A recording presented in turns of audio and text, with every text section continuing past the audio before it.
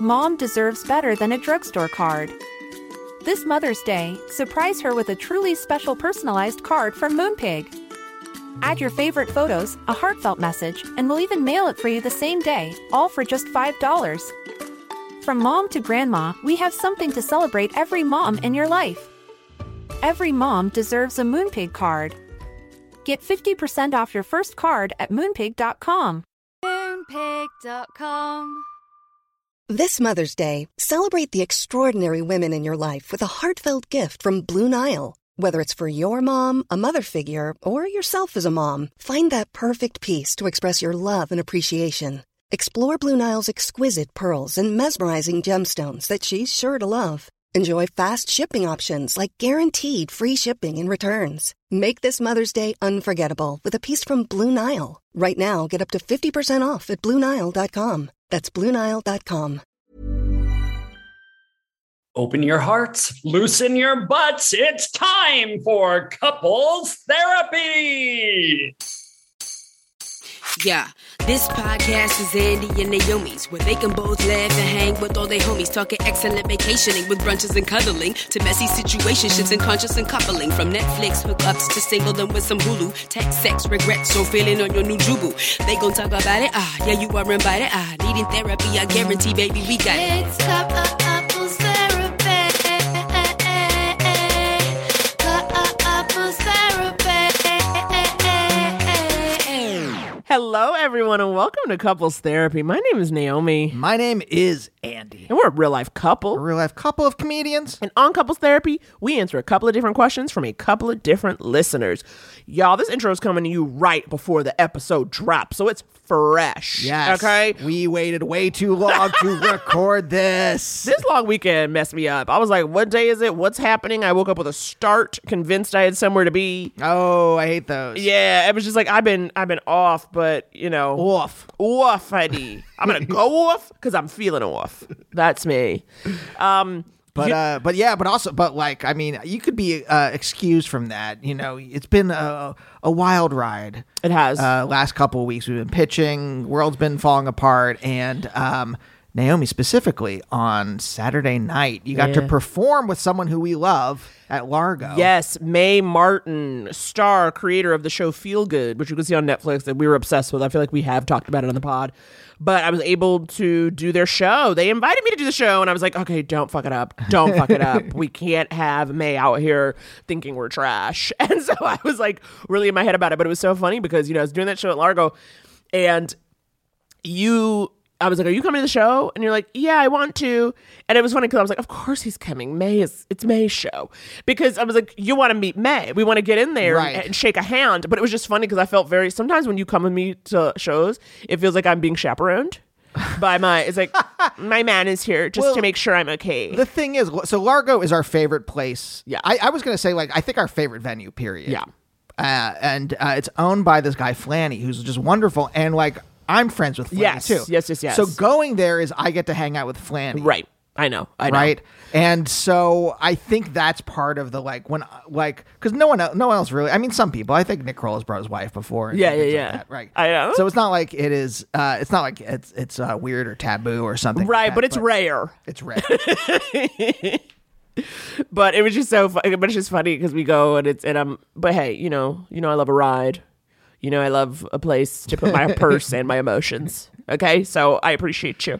But it's just funny because I was like, I show up and I'm like, and Andrew's here's my chaperone, my escort for the evening. Well, I'm making sure that no one talks to her, no guys talk to her. Well, it was funny though. So yesterday also we were driving and we're like going up this hill. Side road we never go down, and someone yells my name, and I hear someone's just like Naomi Ekperigin, and I like look back and I see this a black woman, and I was like, stop the car, this is a queen. Well, I stopped because I just assume if someone's gonna yell your name, they're a friend. Exactly. Also, I thought they knew me because who else yells a full government name in these streets? Turns out, total stranger who liked the comedy. Naomi Christine Ekperigin. Christine. Like the evil Stephen King car. But then it was just so funny because like she was chatting with us for a little bit. You know, we're in the car. And what I love is that then she like turns to you. She goes, I know you from Instagram. I see you, King. That's good giving her a ride because she has a lot to do. And here you are just supporting your queen. And I was like, that is hysterical. I want all people to have that reaction when they see you driving the car. They were like, good for you. Did you feel that? Did you feel that love and support when she said that? I was just tickled pink by the entire thing. By someone yelling your name, and Aparna was in the back seat. Someone yelling your name and then noticing Aparna and then me. And it's like, who's your chauffeur? And then going to Aparna being like, I have the one with the umbrella. Which means the album of hers where she is her album where she has she's holding an umbrella. And so it was like, wow, okay, this person's coming with us, coming with a deep cut. So it was a beautiful interaction. It was a gorgeous time to be alive. If you haven't bought Aparna's album, go on online. Where can you get it? Wherever you can get it. I don't know. Wherever you get albums from. Find it. Aparna's stand-up album. It's on you. Find it. I can't help you with everything in this life. But Mae Martin, they're wonderful. So very wonderful, nice. so very nice, so funny, very open, extremely funny. I was starstruck, but we should try to get them on couples therapy. Yeah, we'll work on it. Let's start a change.org petition. There's not enough going on in the world that needs to change. DM them. But now we've got a great episode though. This was an episode. Talk about a little starstruck, someone that we've seen from afar. This is like our first time really talking to them. So I've been a fan of this person for a long time, and then Naomi together as a couple. We ended up becoming a fan of theirs through their Instagram account. Absolutely. Because they make so many videos. And they're so really also funny. Make us LOL. So silly. Today, we are talking with the one, the only icon, Jack Plotnick, honey. Jack is a writer. Jack is an actor. You've seen him on shows like Grace and Frankie, Reno 911. He is out here, booked, busy, blessed, with an open heart. A true sensitive soul. Yeah, and I didn't expect that. I didn't expect it at all. I've known Jack... I've not known him at all as a person, but I mean, I've known his work since the late 90s. He was on the Jenny McCarthy sketch show, which is, I think I mentioned this in you did. Interview. But I'm like, the Jenny McCarthy sketch show, which you would think the audience would be like, okay, what, the anti-vaxxer has a sketch show or whatever. But in the late 90s, it was written by Bob Odenkirk, fresh off of like SNL, pre Mr. Show maybe, but like written by Bob Odenkirk, John Benjamin, John Glazer, just like the luminaries of sketch comedy from the 90s all the way through now. 90s sketch weirdos who continue to dominate the scene. Yeah. Even today. And and Jack was one of the main cast members on it, along with John Benjamin, also like one of the members of the Vacant Lot. Like, I don't know what that is. It's a Canadian sketch group that was like friends with the kids in the hall. You see, the Vacant Lot. This is what he says to me. Paul Greenberg, who was a guest with Dave Foley on this very show. Andy is I believe he is a vessel for comedy history. He remembers and he can bring us back the last 30 years of comedy he has in his head. I'm a young Wayne Fetterman. You are a young Wayne. Another reference that only if you knew the history of comedy would be meaningful to you. So Wayne that's Fetterman, who was a very well-known stand-up historian. Yes, yep, and teacher. So, but that's not what it's about. It's not about Wayne Fetterman. It's about Jack Plotnick. Okay, today we talked to Jack. Sorry, we lost the Plotnick. Oh, there it is. Well, I found him. We're going to get into it because this is a fun one. So strap in. Roll it.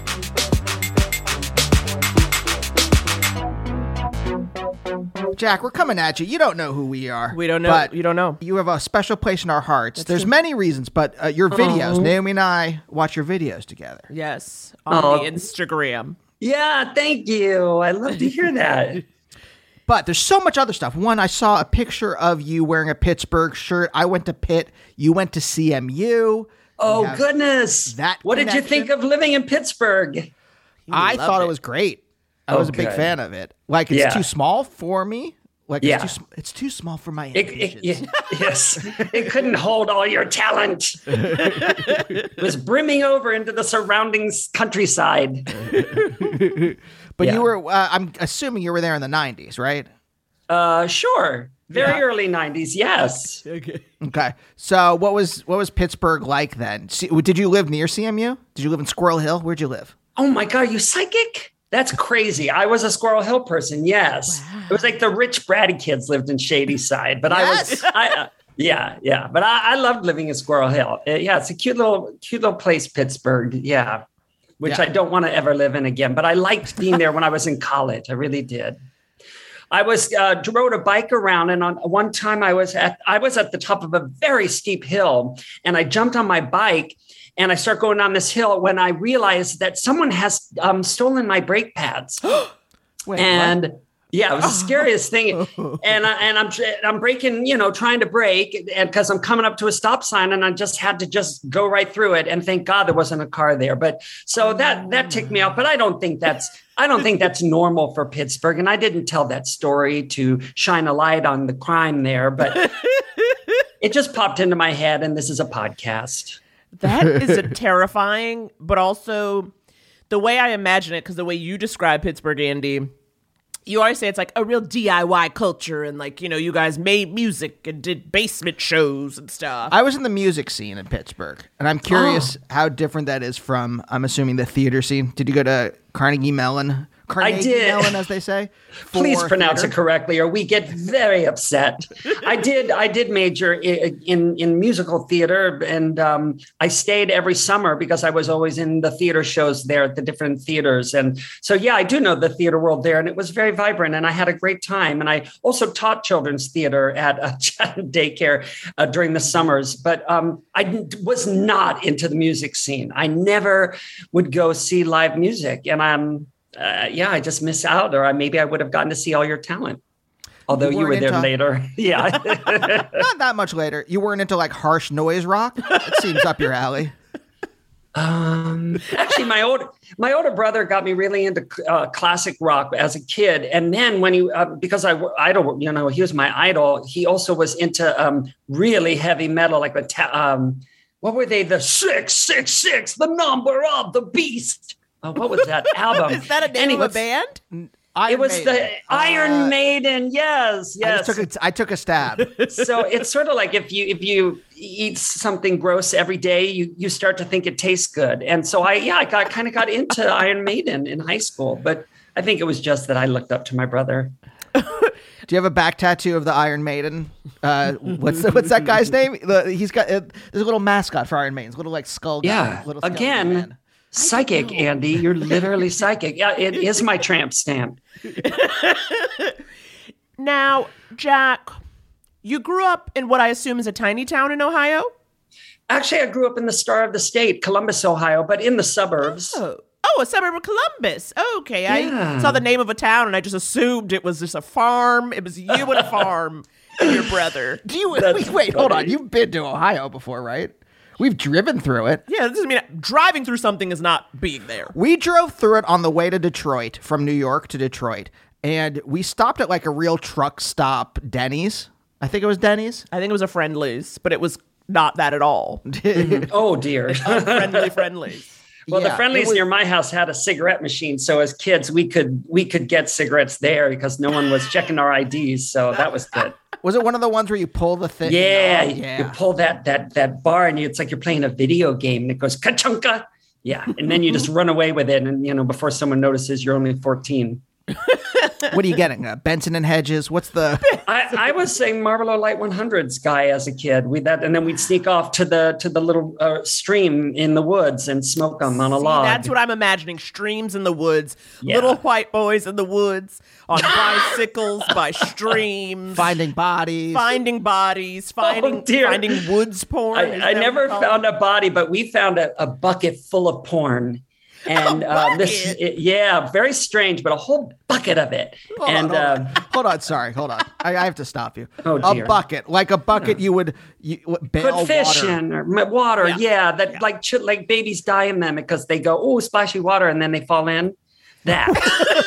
Yep, those kind of buckets. Sorry, hold on. So my knowledge of magazines is that they are rectangular. Yeah. Were they sticking out the top, or was it flattened, pushed, and like kind of like folded as they were pushed? You've never seen a book in a You bucket. know what? That was not the aspect of finding the porn that really stuck out to me. I just remember it was a bucket, and I saw my first blowjob, and I thought, based on the photo, that a blowjob meant that maybe you like licked it and then blew on it. Because that kind of just what it looked like the woman had it and was blowing like a windmill, what were those called? Pinwheel. A pinwheel or a birthday candle. Or a birthday candle. So for years, that's what I thought a blowjob must mean. And I'm still not sure. I don't know. I just know when I give them, people look at me funny. They're like, there's other things we could do. Maybe this is not your specialty. Did you ever live in New York? Hold on. Let's go back to the architecture. Oh my God. The architecture, the bucket board. architecture of the magazines. I'm just kidding. Right. Now, can I ask you, did you go right We from found college? more porn when I was even younger. We were driving in the car, and I was only about 7, I think. And we saw that there was just a bunch of interesting trash, and there was a suitcase, like a man's briefcase, and it had duct tape around it. And my siblings were like, yeah, they were like, go get that, see what that is. And because I was the youngest, I had to jump out of the car and grab this briefcase with duct tape. And as soon as I did, this man came running out of his house, and he's saying, stop. And I jump in the car, we drive away, and it was all porn. Wait, so you took it. So the man said stop, but you just grabbed it. We just sped off like Dukes of Hazzard, and we were so excited to see what this was, and it was porn. It was like the magazines were like Wee and Cherry, and it lived in our attic as kids, and we would go up there and look at it. That's my coital briefcase. Stop! My coital briefcase. But now, wait a minute. Who was driving? I don't recall that. Yeah, I was so young. By the way, I love our questions. Our questions are, what was the shape? Yeah, how did yeah. know? Don't say ours. That was your question. Who was driving? Yeah, that's funny. Because you said someone said get out and get it. I assume it was not a parent. No, you were 7. You're right. It was my mom. What sibling was driving? My dad was looking for new office supplies. No, I can't remember. It must have been a friend of my older sister or something. Okay, yeah, okay, and you were because I was like, who were you with? That was like, go get the porn. Oh, I bet there's a bunch of highlighters in there. I don't have to go to Staples now. Go get it. Paper clips. Sorry, you were going to ask me about New York? Well, I was wondering if you ever went to New York, or did you just go right to college? Because I graduated from a musical theater school with a musical theater degree, I should say. I thought that my life was going to be musicals. And so I went right to New York, and I did get into some musicals. My first one was actually an off-Broadway show that was kind of a hit, but it was a beauty pageant, and all the women were played by men, and it was hysterical. And I was the only understudy for 6 pageant queens. Oh, wow. And that's where I learned everything about drag, because I'd never done it. And, but anyway, so I thought I was going to do that. And I remember I started doing comedy sketch with my sketch partner, Seth Rudetsky. And I remember I was doing sketch during the day, and then I was doing Grand Hotel at some dinner theater at night. And I was on stage in the chorus of Grand Hotel, and I watching people eat spaghetti and watch the show. And I just realized in that moment, I'm happier doing comedy. And that was kind of a turning point for me. Okay. Now back to this briefcase. And then, by the way, that's the worst Coen Brothers film, where they find a briefcase full of pornography. That's the MacGuffin. So the whole movie, you're chasing after a suitcase of porn. So then you came to comedy, and then you were like, let's go to LA. Wait, hold on. Yeah. What's the sketch scene in New York? What years are this? This is like mid-90s? This must have been 93 or maybe, something like that. And we were just performing at Don't Tell Mamas, and we had an ongoing sketch show. And then eventually we had our sketch show at Caroline's right there in the heart of Times Square. That was a really... You just said that like a commercial. Caroline's in the heart of Times Square. I feel as proud as that announcer was. That was really heaven to get that, to be invited to that space. And but then what happened was I was actually doing what ended up being my final musical down in Georgia, I think it was. And I had already made my first television appearance. I was doing a recurring role on the early days of Late Night with Conan O'Brien. I was playing sort of a wacky character that would come on and be silly. Anyway, the writer of that put me in his pilot, and that brought me to LA. And that pilot changed my life, because I got my agent, my manager, and started my life here. And I remember as I was flying to LA, I heard people behind me, a couple rows, talking about a self-help book. And I just remember thinking, wow, I'm headed home. Like I knew, because I'm really into that. And at the time, especially, I was into it because I grew up in a sort of addicted to negative thinking because of the family I was raised in. And I was ready to get control of my thoughts. And so I remember feeling so good hearing that and just being like, okay, I think I'm going to find my family out here. Now, I'm Jewish, as are you. Shalom. So, so negative thinking, I think that comes along with Judaism in some Yes, way. in a way. At least post-Holocaust Judaism. Yes. Oh boy. Or post like Yeah. whatever the year Haman decided to like do his thing. Oh, back then. Yeah. Yeah. It's been a while then, I guess. Yeah. Yeah, sure. I don't know. Maybe we're more neurotic. I don't want to generalize, but sure. Oh, and Andy generalizes on this podcast. Okay, we Okay. talk about the neuroses. He has told me. Also, he tried to get away with telling me that Jewish people, quote, interrupt in conversation more. He told me it was cultural. I said, no, I think you're rude. And so, he's out here just saying things. That is rude. Yeah. That is to say that, Naomi, very rude. But That no, may I also mean, be more of an Ashanda. East Coast thing, and because I'm such an Ohio boy because we moved there when I was quite young, and I never interrupt. So I think, but I do agree. Certainly East Coast and Long Island. It's very It's a Jewish thing, but maybe it's also more just an East Coast thing. yeah. So what's this negative thinking you were talking about in your family? Well, I think everyone is born with an ego that kind of wants them to that fear-based sort of flight for survival type voice in your head that isn't really that helpful anymore. But I really wasn't in control of the voice in my head that was saying you're not good enough or you need to impress these people. And so I had to figure out how to get control of that. And the secret came for me. I'd been studying some wonderful teachers like Marianne Williamson and Louise Hay, but I was at a friend's dinner party and there was a psychic there, and she used the term release and destroy the need. And it changed my life because I finally had a way to talk to I call him my vulture. I moved that negative voice outside my head and I imagine it like a vulture. That's Okay, that's what my therapist just told me to do. Oh, okay, great. Yeah. She wants me to put it outside. I said, too soon. I've named her Leanne. But we'll try.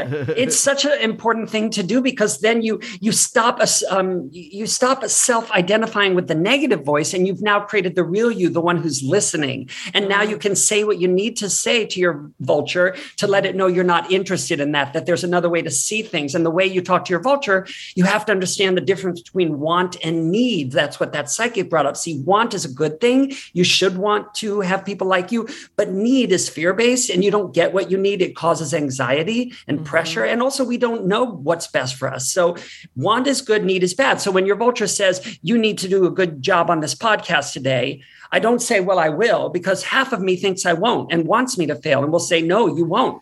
So what I do is I say, I want to do a good job, but I release and destroy my need to do a good job today. And your vulture goes, yeah, but you need... Wait, what? And then your vulture's silent. And when your vulture's silent, the pressure and anxiety roll off and you can shine your light. And that is, so you get what you don't need. Okay. So This is how I trained, got my control of my thoughts. And then I was sort of, without even realizing it, applying it to my acting. And then after several years of that, I realized I had something to share. And so I began working with actors, helping them to approach acting in a sort of joyful and loving way. And I wrote this free book that's on my website. And if you're interested I call them actor affirmations. That's, I release and destroy my need to get this job, for instance. It's all there in my free book. Oh my God. Okay. So you've been out here trying to help people. Well, this is perfect for couples therapy. Because we're going to have to. Yeah, because I didn't know. Yeah, I didn't know any of this. Yeah. Oh yeah, no, it's my hobby is helping people. I just love it. So wait, you're on this flight to Los Angeles. This is the first time you've ever been to Los Angeles before? No, I think at this point I had done the pilot, but now I was moving to LA. I think it was something like that, but I'm not sure. It might have been. I can't remember.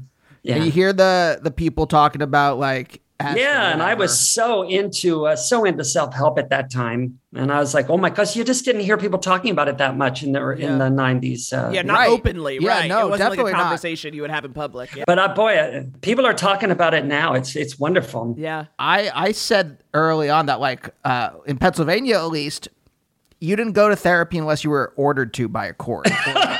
Yes, had to have gotten so really funny. bad for you to do Yeah. that. So I go to a therapist every 10 years. It's been working out. Yeah, I feel like it's a wonderful thing to help you get over those sort of humps. I think every 10 years you do sort of go through a change or a... Wait, no, for real? You only go like at certain periods? When I need it, I go. And boy, did I need it when I turned 30. Boy, oh boy. And then, it kind of worked out that I went again every 10 years for a period. I have friends who go all the time and they love it. I just wasn't interested in that. I go to get over things. And when I turned 50, I was in a really dark place. My vulture I was letting my vulture say some really mean things to me. And I met a wonderful therapist and he said, I'm going to rewire your brain. And within a month, I was back to joy. And he was really wonderful. This therapist. Okay, you have to email me that name. You said rewire. That's all I'm wanting.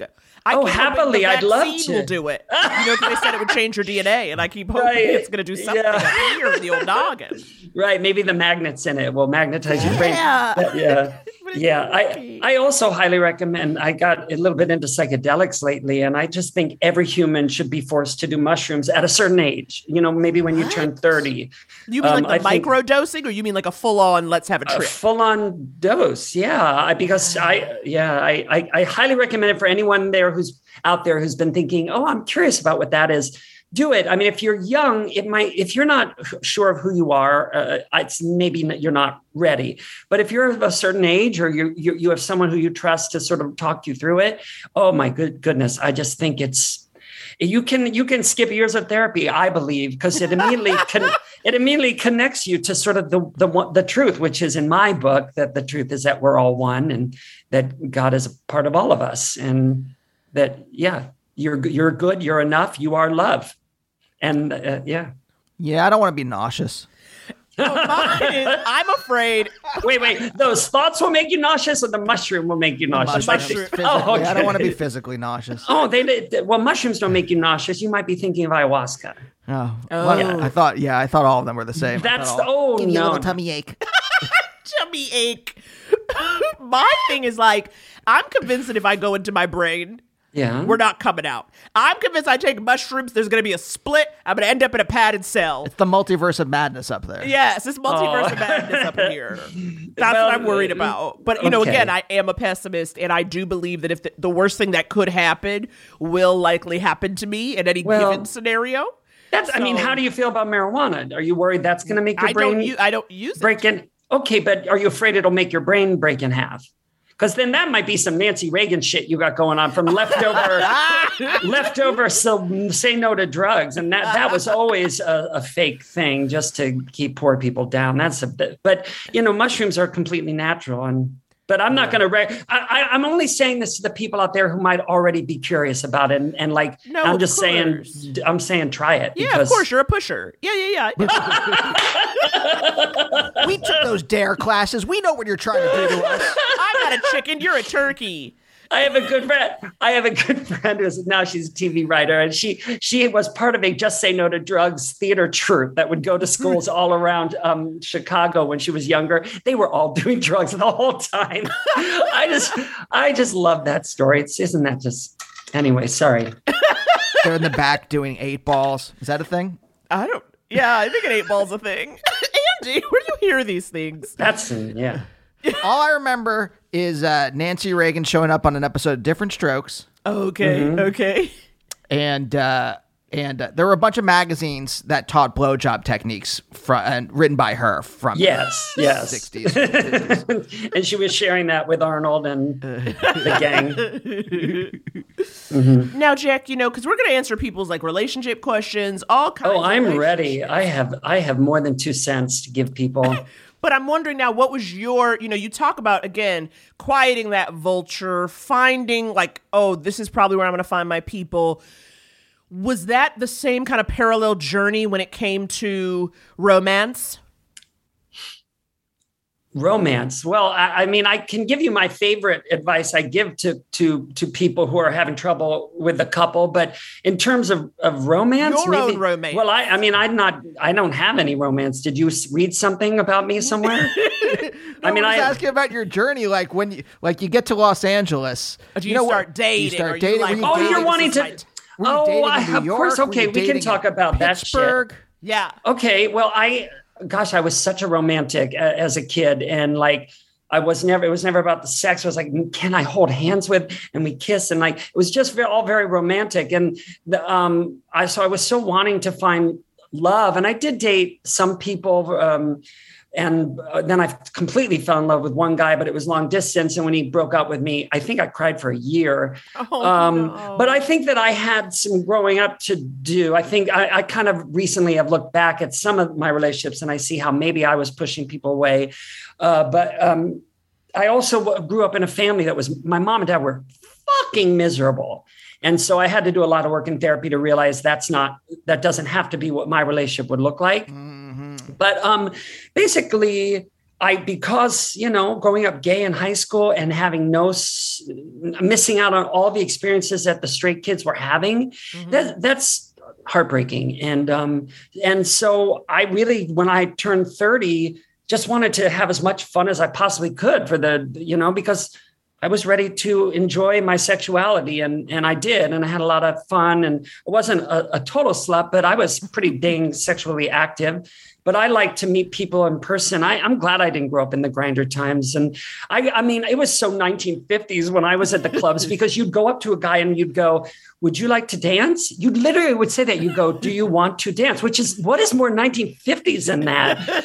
Oh my God. And so that was how I was, and I just adored having this sort of sexual power I hadn't had in my 20s. I didn't get good looking as I should say, as good looking as how do I put it? Because I'm not saying I'm just saying something came together when I turned 30. Your face came together. Yeah, it went ka-chunk. And then it was something, it was workable for some people is what I mean. And yes. Yeah, anyway. And you were confident then. Right? Oh boy, yeah. The swag to go in places and... actually put yourself out there. Would you like to go to the sock hop with me? Right. Would you like to get malted? You have to have that goodness. Yeah. So anyway, yeah. Going to Akbar and asking people to wear your Letterman jacket. Akbar. Good Lord, so cramped. Oh yeah, I know. It's such a shame that it. Yeah, right now I'm still not ready to go into super cramped, airless spaces. But yes, I have. But it's just it's weird. I know. Yeah. I know. But I do. I love Akbar. I love the vibe there and the people. And yeah. So what about like long-term relationships? Like, have you had any? Do you have you lived with a lover? No, I haven't. I'd love to try it. But I've never had. The longest was just like a year long. So that's my longest relationship, and I'm open to meeting people. I'd love to go on dates. Yeah, I'm ready. And the thing was, it was so funny because I felt so ready right before COVID hit. I was like, this is a year. I'm going to meet someone. And then I was in my apartment for a year and a half alone. So I'm sort of trying to pull that lawnmower thing and get my engine going again to put myself out there and date more now. Yeah. But no, I never had a long-term one. But will you do the apps now? They're so disheartening. I mean, not for some people. Some people love it and have it. I should say for me, the whole swiping right, swiping left and meeting people through a photo, I don't like it at all. And being that I'm now over 50, it's like, you're off a lot of people's search engine, and so, yeah, I don't know how I would, I always thought a friend would help me find someone, but so far I have shitty friends. Well, Los Angeles listeners, come on now. Jack's ready. Jack's ready. Jack's ready. If anyone who listens to this podcast is automatically cool, so that would be a good starting place. Okay, so, good. Yeah. Good. Just okay. saying. Thank you. So how do they get it? I just try to remember that there was a woman who had, I think, 4 legs and traveled in the circuses in the early 1800s, and she was married. So I just keep reminding myself, if she can do it. 2 of them didn't quite reach the ground. But right. Okay. Yeah, so she had superfluous legs. It wasn't. She must have. It's fast. She probably had a twin that she engulfed in the womb, and then I think that's why you have a hand sticking out of your back or whatnot. I'm fascinated by that. No, I love parasitic twins too. Yeah, it's fascinating. Me too. I'm sorry. Did you say I love parasitic twins? I only do threesomes, so my partner is going to have a parasitic twin. That's a must-have, and maybe that stringent kind of that's not on the requirement search is what's engine. making it. Well, it should whittle my list down. It should make it easier to figure out who I want to date. That's true.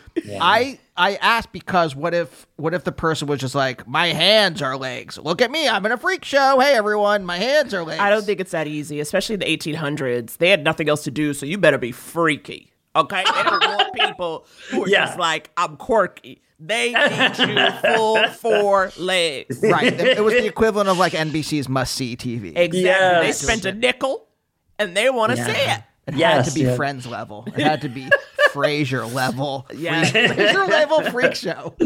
Right. Yeah. Oh, we're not well. Jack, wait, Jack. Can I will ask one question? This is the only show busy question I will ask this entire episode. But you were on Jenny McCarthy's sketch show, right? Yeah, early in my career, yes. As a sketch nerd, Yeah. I watched because you had writers like Bob Odenkirk, John Benjamin, John Glazer. Mm-hmm. So I was I was a big fan. I'm so blown away by all the incredible stuff they've done, and I'm not surprised because they were great writers back then. And but I really, the actors and the writers, it wasn't like Saturday Night Live where the actors and the writers were working together. I wrote some sketches that very happily got on air, but the writers would just write separately, and then we'd get stuck in their sketches. Stuck is the wrong word, I think. But Oh, I love it. I think I was heartbroken that it got canceled because we were like, yeah, it was sad. It's because she got a sitcom that flopped after one season, and so they ended something that I think I would love to think of all the incredible sketches I could have done that those incredible writers wrote, but it ended. So it was fun. I was not really into popular music at the time. And one of the things we did on that show was have a musical guest each week, and they were often very new. And when I think of the people they paraded in front of me, the incredible talent that I had no idea who they were, and they would literally, the guy behind the camera would remind us, because we had to sit there in the audience and watch it. They'd remind us, hey, can you like move your head like up and down so it looks like you're enjoying the music? But I didn't know any of the songs and I didn't know any of the artists, and they ended up being literally just the biggest artists of that time. Do you remember any of them who came? Well, the problem is that for some reason, my brain will not take in any music from after 1987. And so I don't want to embarrass myself to try to list them, but they were just the biggest artists of that year. It was fucking MTV, man, Mighty and Boss Jenny Town. Jenny McCarthy was so beautiful. And I've only met like a couple of people like this where you're right in front of them and you feel like that has to be like an illusion. Like you could maybe just pass your hand right through it. Like she had just an otherworldly beauty, and boy, was she fun and funny and silly. I lost touch with her. I haven't talked to her since the show ended. You should ask her how she feels about vaccines. Yeah. That'll restart a conversation. You'd be like, That's a good conversation. That's a good conversation. You'd be like, hi, I haven't talked to you in 20 years. I have thoughts. And she'd be like, Yeah. I have to go. Jenny. You know what? That fucking Comedy Central canceled my cartoon Drawn Together too after 3 seasons. Yeah. And we were the biggest show for 18 to 20, like college age boys, and they canceled it. And that was heartbreaking. Fuck you, Comedy Central. Oh my God. Shots fired by Shots Jack fired. Plotnick. Shots fired. Yeah. Hashtag fuck you, Comedy Central. Needs to, until they bring Drawn Together back. Let's start the petition. We got to start the change.org petition. Change.org. Because there's not enough going on right now. And we need to get our energy. Look, at the end of this episode, we're going to find you a lover. We're going to get a petition started. We're going to get Drawn Together back. We have a lot to do. Well, I think we should take a break since we have so much to do. Stay tuned. We'll be black. We'll be black. One of us will be. Well, you'll be, but I think I'll probably just remain. Anyway. You can say white, Jack. Okay. Yes. We'll be back after this.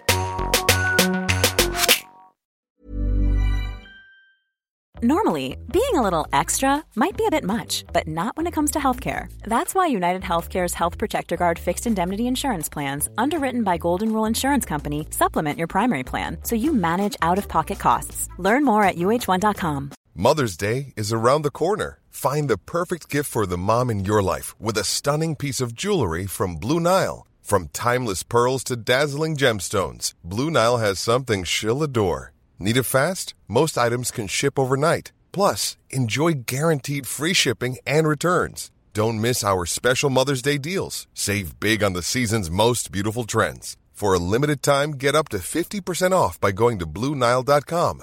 That's BlueNile.com. Even when we're on a budget, we still deserve nice things. Quince is a place to scoop up stunning high-end goods for 50 to 80% less than similar brands. They have buttery soft cashmere sweaters starting at $50, luxurious Italian leather bags, and so much more. Plus, Quince only works with factories that use safe, ethical, and responsible manufacturing. Get the high-end goods you'll love without the high price tag with Quince.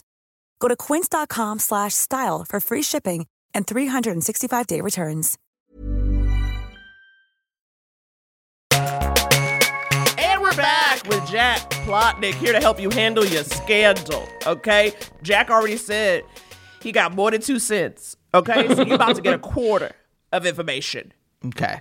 This first one's going to, at first, everyone's going to be like, oh, I don't know what to say to this, but then you're going to hear the real question. I just want to put that out there. Okay. Hey, Andy and Naomi. My name is Ian.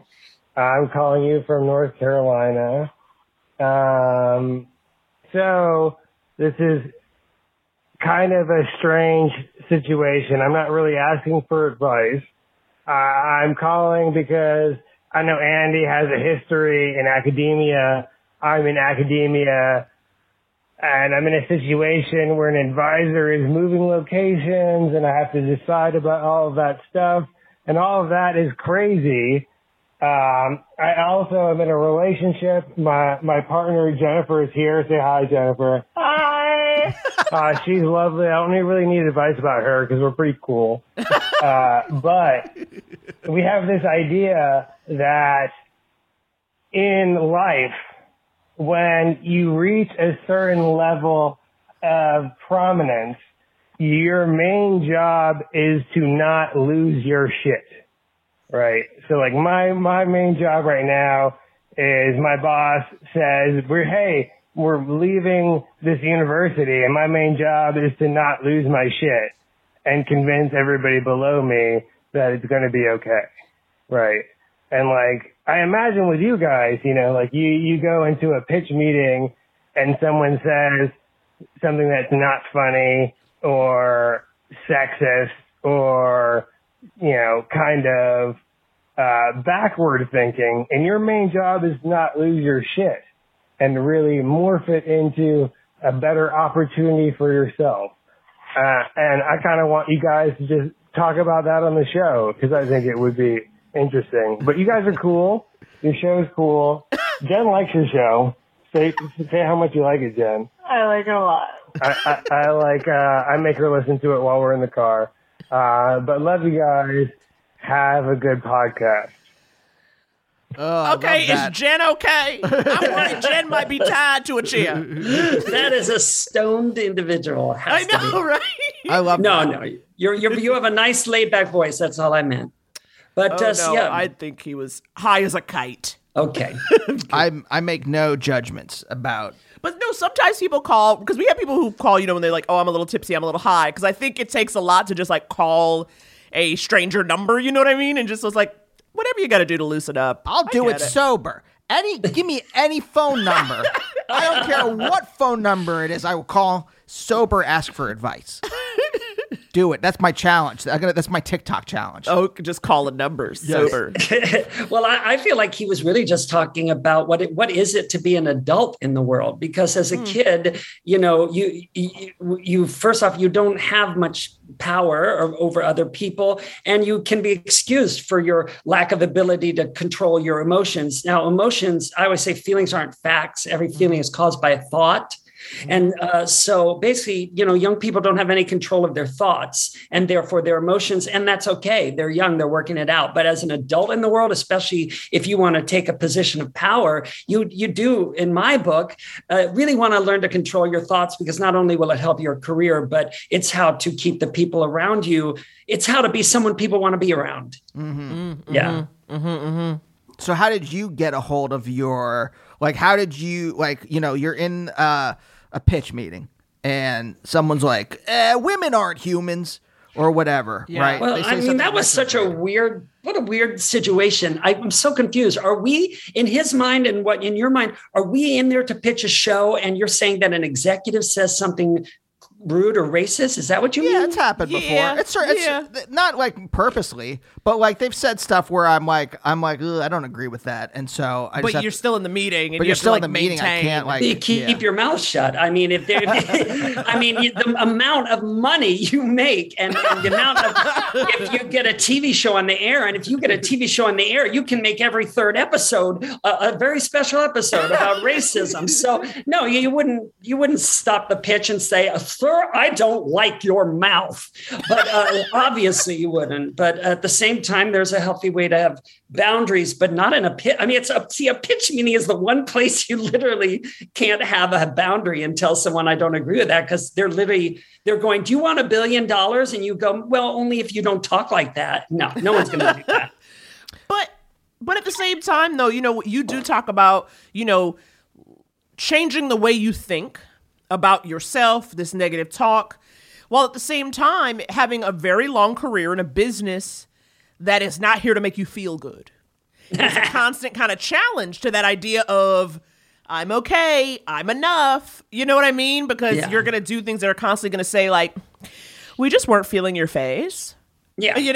Well, the last chapter of my book is called How to Have a Reality Where There's No Such Thing as Failure. And it's 5 concepts to understand, so that I don't ever feel any kind of failure in my acting because of these 5 concepts, which people can check out. And so I don't want to bore you, but, I don't agree that Hollywood, I'm a really nice person, a kind person. Yeah. And so I think I've very luckily attracted that into my life. And I don't have an experience where Hollywood is filled with awful people. Maybe they don't want to be around me, but I would just say that when it comes to people, like, let's say that person saying something that is racist is a family member. I'd love to share with you how to my opinion about how to deal with that. And that is that if you have a family member who your relationship is rocky because they're hurting you in somehow, you do 2 things. And this changed my relationship with my mom within a month, because I had a terrible relationship with her, and then it was perfect after a month of doing this. It's 2 things. Number 1, and by the way, I didn't make this up. I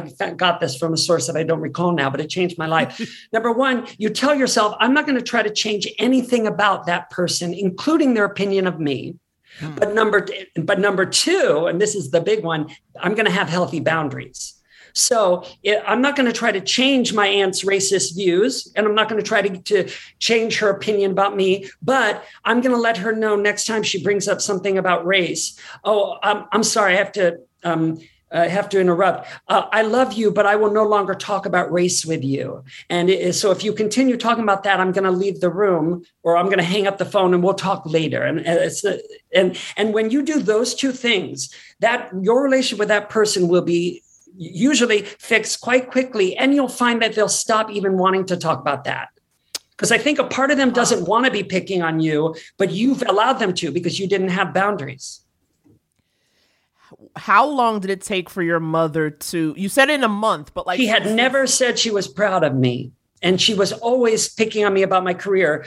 1 month after I started saying, "Mom, I'm sorry, but I won't talk to you about my career." And by the way, when you first start this, she would scream at me and say, "Why won't you listen to me? And I deserve to be heard." And you just stay calm. And I would say, "I love you. It's not about that. I just no longer want to, I don't want to, you can even say, when you talk about my career, it makes me feel bad. So I'm no longer going to," you can do that. You don't have to. Anyway, I literally think it was within a month. We never argued again. And and within maybe 5 years, she was sending me cards that would say, "I'm so proud of you." Oh. And I finally was able to create a relationship where she could say that. Huh. So I have a video about that on my YouTube channel. I have mostly comedy videos because I love making people laugh and being silly characters. But I also have some videos about acting, about controlling your thoughts, and about this topic of how to heal a broken relationship. This is so like when I think like I'm drawing a boundary, I'm not doing it that. Yes, I'm not doing it that directly. explicitly. I'm like not responding and hoping that they get the picture, which does or not move work across the country. Yeah, which does not work. Well, there's no right way, but a boundary, the healthy way to communicate with someone is always to say, when you do this, it makes me feel this. Yeah. And then a boundary is usually best done by communicating it, but you don't have to. It's very important to have boundaries, healthy ones. Yes. Yeah. Yes. I think also for the caller though, there's the metaphor or the analogy doesn't quite work because, I think this is more what I'm thinking of, right, for them. So basically, like, their advisor is moving to a different university, and that's who they've been working with. So they have a choice. Do I start over with a new professor being my advisor, or do I move with them to this new place? And they're also talking about the other grad students that person is advising. And I think they're trying to like have a brave face for them. And it makes me think back to like, we've talked about this on episode 101 of the show. We talked about our first like television disaster where we made a show for True TV and it was just like a real disaster. And we were not the showrunners, but we were executive producers. So we had some kind of leadership position and we were kind of running the writers. We were kind of running the writers' room, and I think I did a poor job of. We wanted to protect them from the like all the bad shit that was raining down on our heads, like terrible notes and all these other kinds of things. And I think we should have been more explicit with them. Like you said, be explicit. This is what's happening, and this is. Oh, see, I thought it's because we let them in too much because we were bitching and moaning. I don't. But I was like, you can't bitch and moan. But this is what I'm saying. I don't think we should have bitched and moaned. I think we should have been explicit with saying, "Hey, this is what's happening," and then I think we should have been better. Specifically, me should have been better at not bitching and moaning in front of them. And I think that's the thing. Like you. Be explicit with the other grad students about like this kind of sucks and this, but these are the choices. Our options. These are our options, and then go to like one of those bars where you can throw an axe or something like that. Go home and else. Beat up your couch. But I think showing a brave face goes along with the concept of fake it till you make it. It's like his advisor left. I mean, that's what happened. And you do need to trust that the things that are happening in your life are happening for your greatest good because it's happening. And so the other choice is to think, no, everything's going wrong, which only leads to depression and panic. And so I think, sorry. You're telling me not to think that everything's going wrong? And that might be true? Jack, I'm so confused. Like, you're saying things and I'm like, I understand the words as a sentence. But to really funny. Like, do you know what I mean? Like getting in. Let me put it to you this way. When I leave an audition where I've done badly, and sometimes you have a bad audition, it's an art, not a science. When I leave that audition, I say thank you to the universe because if I had booked that job, I would have died in a car crash on the way to the set. I really do look at life this way because what's my other choice? To beat myself up. And then later that day when I have another audition, I'm so busy beating myself up that I tank that one. But if I leave that bad audition saying, great, thank you, universe, rejection is God's protection. And then later that day when I go to my next audition, I'm in a great mood and I book it. And that was the job I was meant to book. And it's the concept that there is a higher plan unfolding for you for your greatest good. And you know that because you're alive. So many people are going to cross the street today and get hit by a bus and we didn't. And that's fucking amazing. Yeah. Yes, especially in Los Angeles.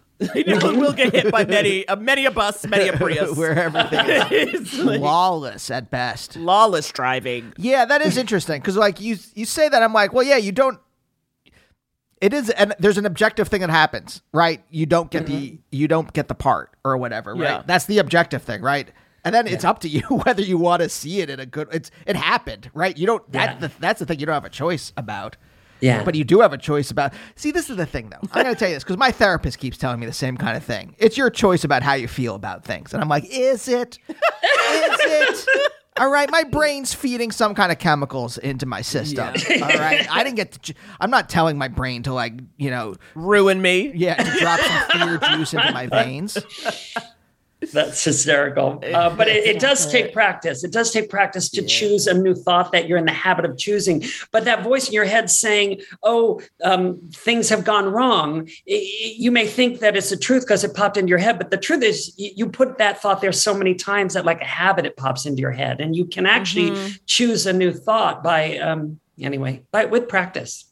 No, yeah, because you're right. Because you actually don't know why you didn't get the part, right? Exactly. You think that you did badly at the audition, but maybe they just like, I don't know, the casting director's cousin wanted it. Exactly. So they gave it to them. Yeah. That had nothing to do with your talent. Right. Yeah, exactly. I heard a story. There was a storyboard for a commercial and this girl thought she was going to get it. And then, and they kept calling her back and she didn't get it. And it turns out she found out that behind the scenes, the guy making the choice said, well, but on the storyboard, the girl has red hair. So it was just some complete arbitrary idiot going, oh, I thought we had to hire a redhead. So you really don't know what idiocy is happening behind the scenes. So just trust it was not your fault because it usually isn't. Right. Yeah. But you put together a narrative based on the limited information you have. Yes. And Yes. And then depending on whether you're a optimist or a pessimist or whatever, somewhere in between, is how you color the information. Well, the limited information. You're trying you to have. make meaning, and I think it's also this feeling of, what am I supposed to learn from this situation? And the idea of like learning a lesson implies you're stupid. And so then you're like, what do I get? And then it's like, but like, I think sometimes there isn't a lesson to be learned. Sometimes it just don't shake out. And that's it. Like, it's no much more than that it didn't shake out. Absolutely. You know? Well, there's a concept that you can't get someone to like you because they already like you or not like you based on their taste. So it's like if we were all ice cream, like if we were all peppermint chocolate, mint chocolate in an ice cream parlor, then a bunch of kids come in and one kid will be like, oh my God, I love mint chocolate chip ice cream. And the other kid might say, oh, I hate mint chocolate chip ice cream. And during that, mint chocolate chip ice cream is just like, well, I don't give a fuck. I'm mint chocolate, like this is my flavor. Right, so the people who like you are your tribe and the ones who don't can really truly fuck off because you're never gonna be able to get them to like you. And I think Hollywood kind of runs on what middle school runs on, which is nobody wants to sit at the lunch table of the needy kid who's like, oh, please like me, please sit at my table, but everyone wants to sit at the table of the kid who's like, look, I'm having a great time, so we all are. Join us if you like. Yeah. I think that's why I didn't get bullied in high school.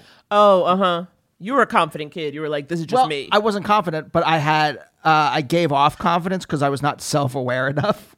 I had I had some self-awareness. So like I would do like nerdy things, but I wouldn't, I would figure out the right context for the nerdy thing.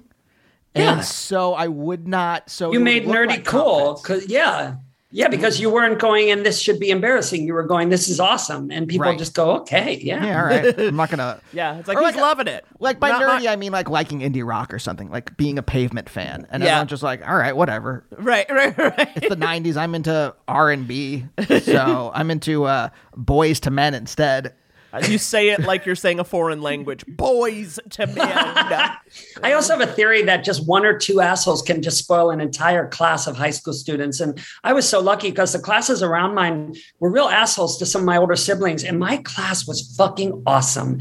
And I'm sure people knew I was gay, but nobody picked on any of the gay kids in my class. So I also think it's part of that. It's a shame when some asshole kind of spoils the whole bucket of fish. Back to bucket of porn. Yeah. The bucket of porn. Some asshole spoils the whole bucket of porn.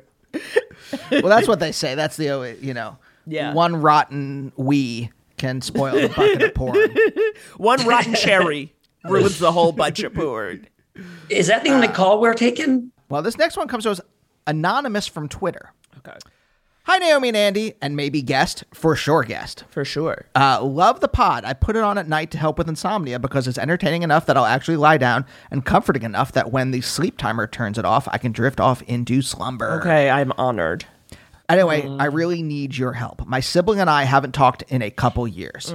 They were terrible to me, but I know they weren't in a good place, and I'm willing to forgive in exchange for a genuine apology. But they keep trying to just jump back into things and ignore the past. For example, inviting me to meet their partner or attend a big event as our first in-person interaction in years. I'm tempted to be like, we need to have a one-on-one conversation before moving into something like that. But they're a smart person, and I think it should be obvious that would be necessary. So I'm left thinking that They just don't want to revisit it. I don't want to live the rest of our lives estranged, but I'm not willing to just ignore the past. Any thoughts or advice? Thank you so much, Anonymous. Jack, take it away, because I know Me? I know You have thoughts. You had thoughts, Jack. know you have thoughts on that one. Well, I think that the person this person's gut is correct that they should ask for a one-on-one before they jump into, and because it's important to the person. If it wasn't important to this writer, then I'd say just go to a big event and then you can talk to them later. But I think they make a beautiful point when they say, I don't think it's appropriate for me. It would send the wrong signal, because whatever this person did was bad enough that I don't want to be part of that relationship again without an apology and an understanding that hurt me deeply. Yeah. So, but then what the writer says is, but I think they should be smart enough to know that, to which I'd say not necessarily. No, exactly. Yeah, I think you must write that email that's or however you want to reach out to them, and not do it because you figure they should have known it. That's just a way to push away some growth that could actually be very nice in your life, reconnecting and getting that apology that you so richly deserve. So that's what I was going to say. Yeah, no, I fully agree. I mean, because that's the thing is like, oh, they should know. And it's like, I am the queen of that. Like, I'm always like, you grown, get it together. And it's like, quite honestly, you remember, this is the same person who did whatever they did to you when they were in a bad place. They obviously don't get it all the time, or else you wouldn't even be in the situation where there was like the problem, right? So, and then you say like, I recognize, they were in a bad place. Who knows? Your sibling could be telling themselves like, oh, well, they know that I was in a bad place. We don't have to talk about it. Like that could just be the thing. It's like, and it's like, if what you need is the conversation, you to tell them and don't hold it against them that they haven't initiated. Yeah. Or the person might be ashamed that they treated their sibling that way and doesn't want to bring it up because they are just flooded with embarrassment juice. Their brain. Yeah. I know that. Embarrassment juice. Oh my God. I love that. That's all I drank in 6th grade. My body. I hate my body. No, but I totally agree with that. And one important thing that I had to learn was that not everybody's brain worked like mine. And especially if there was ever a time to realize that, it's now when unfortunately, we're finding out a third of our country is fucking bonkers, and their brain is completely different. They lack empathy. They don't have this and that. And so you can't just figure, oh, well, if it was me, I would know that I need to apologize, because it's not you. And that person may not be as developed in their brain as you. And you need to ask for what you need, which is to let them know, to let them hear you say, this hurt me and I need an apology. And don't hold it against them that they didn't think of it. Are you, you said you had siblings, right? Like you had your brother, your sister. Were there just the 3 of you total? 4, yeah. 3 boys and a girl, yeah. And so then are you are they all living everywhere else? Are you the only one who left Ohio? What was the dynamic? As I said, my mom and dad were miserable and they stayed together for the kids. Thanks, mom and dad. And the moment that I left for college, it was like, they were like, good, we're done. And all the Plotniks exploded all over the country. And they chose separate sides of the continent, So yeah, we're all over. But you're close? Oh, so close. Yeah. Yeah, my siblings and I, thank God I didn't have those kind of siblings that'll sit on your chest and do the typewriter on it, or give you Indian burns. We actually never got into that. And I really feel, and maybe it's because my mom wanted us to be friends. So she spit one out every year for 4 years. Poor thing. But we all were very close. That's nice. That's nice. I think, because I guess what I'm asking too, because, it is really hard to accept that you could have grown up with somebody, meaning under the same roof, shared years of your lives, and they still don't get you. That's very isolating, right? And I think that's probably why this caller is obviously they should know. And it's just because y'all are related and went through stuff, it does their brain may not have received the same may have received the information the same way or the experiences the same way. Yes. You know what I'm saying? Our couples therapist says that this is very binary, but in general, there's 2 kinds of people. One, vertical and horizontal, right? And what is it that horizontal people are family oriented? Whereas horizontal people are more friends. Vertical. I thought vertical was more interior and No, this is about friends versus family. Oh, yes, who gets you more? Right, and if your family doesn't get you, your friends get you. You have a friend group that gets you. Yes. And you and I are more like friend group people. Yeah. Our friends get us, whereas our family is puzzled at best. That's awesome. Yeah, and I would say that while you should reach out to this person, nonetheless, everything they do is information. They're telling you about who they are now in their behavior. So I'm definitely not saying, the fact that they would just invite you to a big group thing when they abused you as a kid. I think that's a vital thing for you to notice and to take in as information, because you may not want this person in your life. But I would just say, don't end it there. Find out a little more information. But it's very painful to. I have friends whose families voted for Trump, and I always tell them, like, that has to be the most painful thing to have a family member be that different from your morals. And I agree. Awful. It's also tricky. Prank them then. Prank your sibling. Whoopee cushion. Doesn't have to. I don't mean sit on their chest. Doesn't have to be elaborate. Doesn't have to be like Jackass. Just do a little like whoopee cushion. Put a little Vaseline on something, on like on a chair. I don't know. What are you saying? I'm not a prank person. Yeah, you don't know pranks. You don't know pranks. Okay, they say like saran wrap on a toilet seat, so that you think it's like empty. Oh my God! Oh, that's terrible. Why do you say you're not prank people, but why do you know 1,000 pranks? These are terrible. Vaseline on a chair? Hold on, Vaseline on a chair would ruin that. I can't think of a chair that wouldn't be ruined by that. That's some poor behavior, Andy. Poor behavior. Sow some lunch meat into someone's chair. Yeah, so it rots, and they're like, why do I smell rotting lunch meat? That is so much work. I did. Sew it. Wow, fascinating. Okay.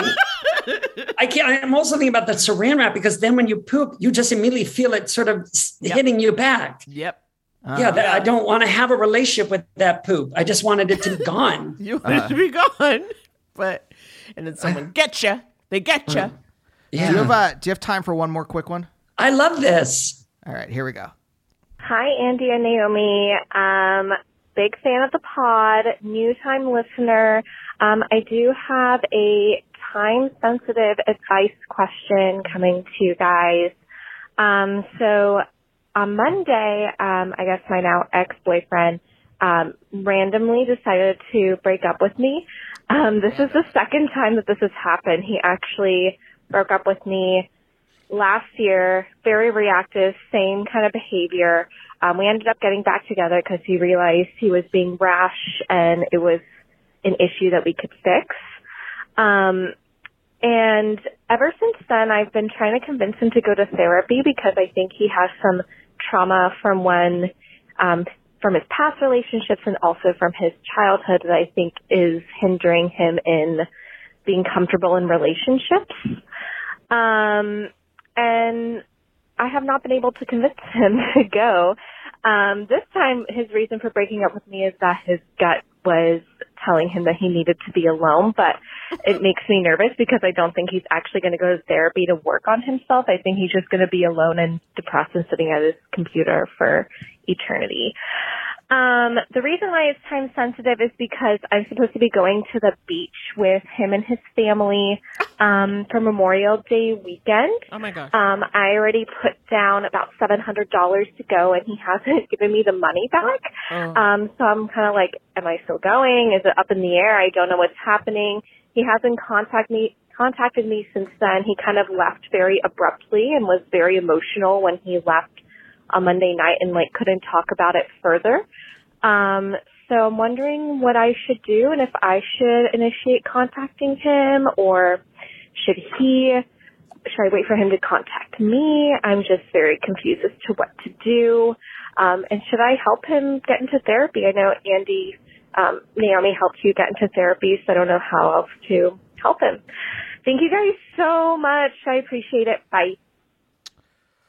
Well, number one, get your money back. Exactly. So you got $700. Get your money back. Number two, Naomi helped me get into therapy because I wanted to go into therapy. Yes, exactly. Because I'd reached a point in my life where I'm like, I'm not coping well with existence.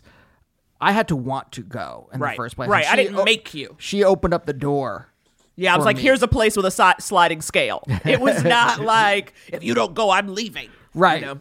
There was no ultimatum. Yeah. Yeah, you can't make somebody do any of it. Unlike Marvel Comics Ultimate Universe, there was no ultimatum. Thank you, folks. Good night. I would say the only way to trick a loved one into going is to say, I really want to go to couples therapy just because I think it'll help us talk things out. And maybe having your partner meet a therapist and get to talk out his feelings, it might make him go, oh, you know what? I like this therapist. I want to go by myself. So that's the only trick I know. But the problem is it won't work in this situation because this is not the kind of situation where he's really holding all the cards. It's very awkward. Yeah. You know, I think that as unpleasant as this is to hear, this is no longer your problem. Your only problem is getting your $700 back. He has to go on his journey in his own time.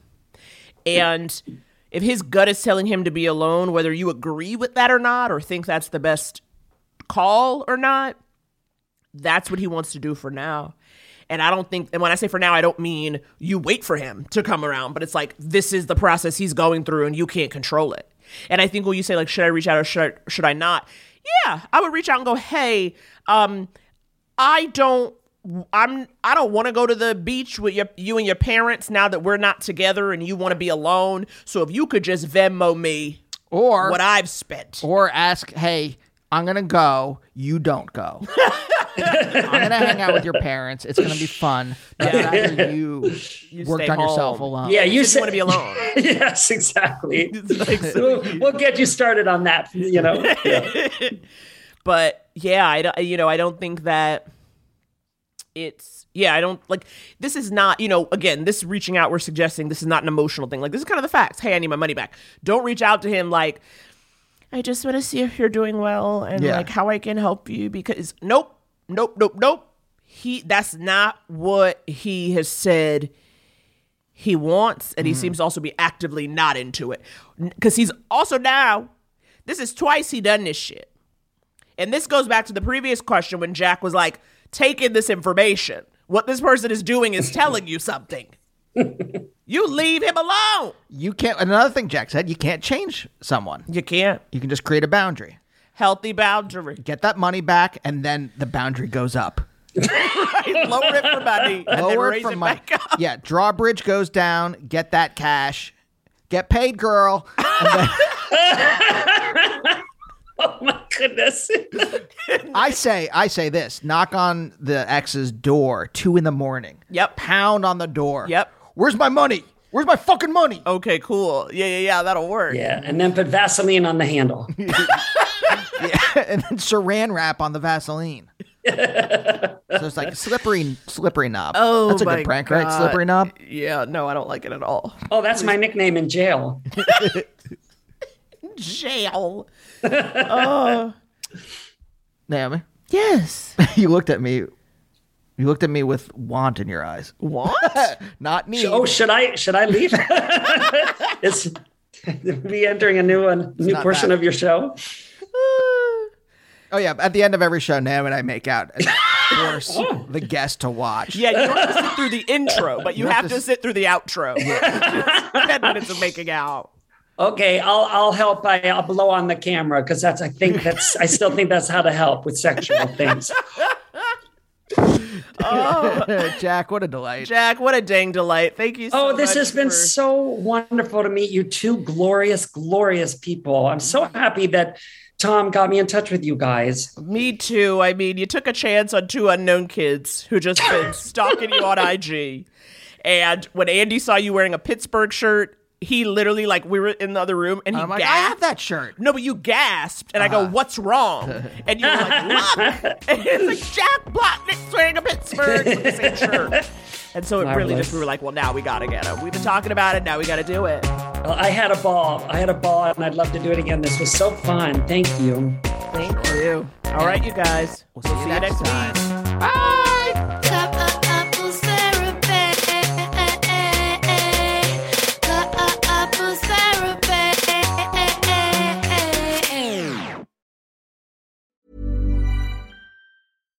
Mom deserves better than a drugstore card. This Mother's Day, surprise her with a truly special personalized card from Moonpig. Add your favorite photos, a heartfelt message, and we'll even mail it for you the same day, all for just $5. From mom to grandma, we have something to celebrate every mom in your life. Every mom deserves a Moonpig card. Get 50% off your first card at moonpig.com. Moonpig.com.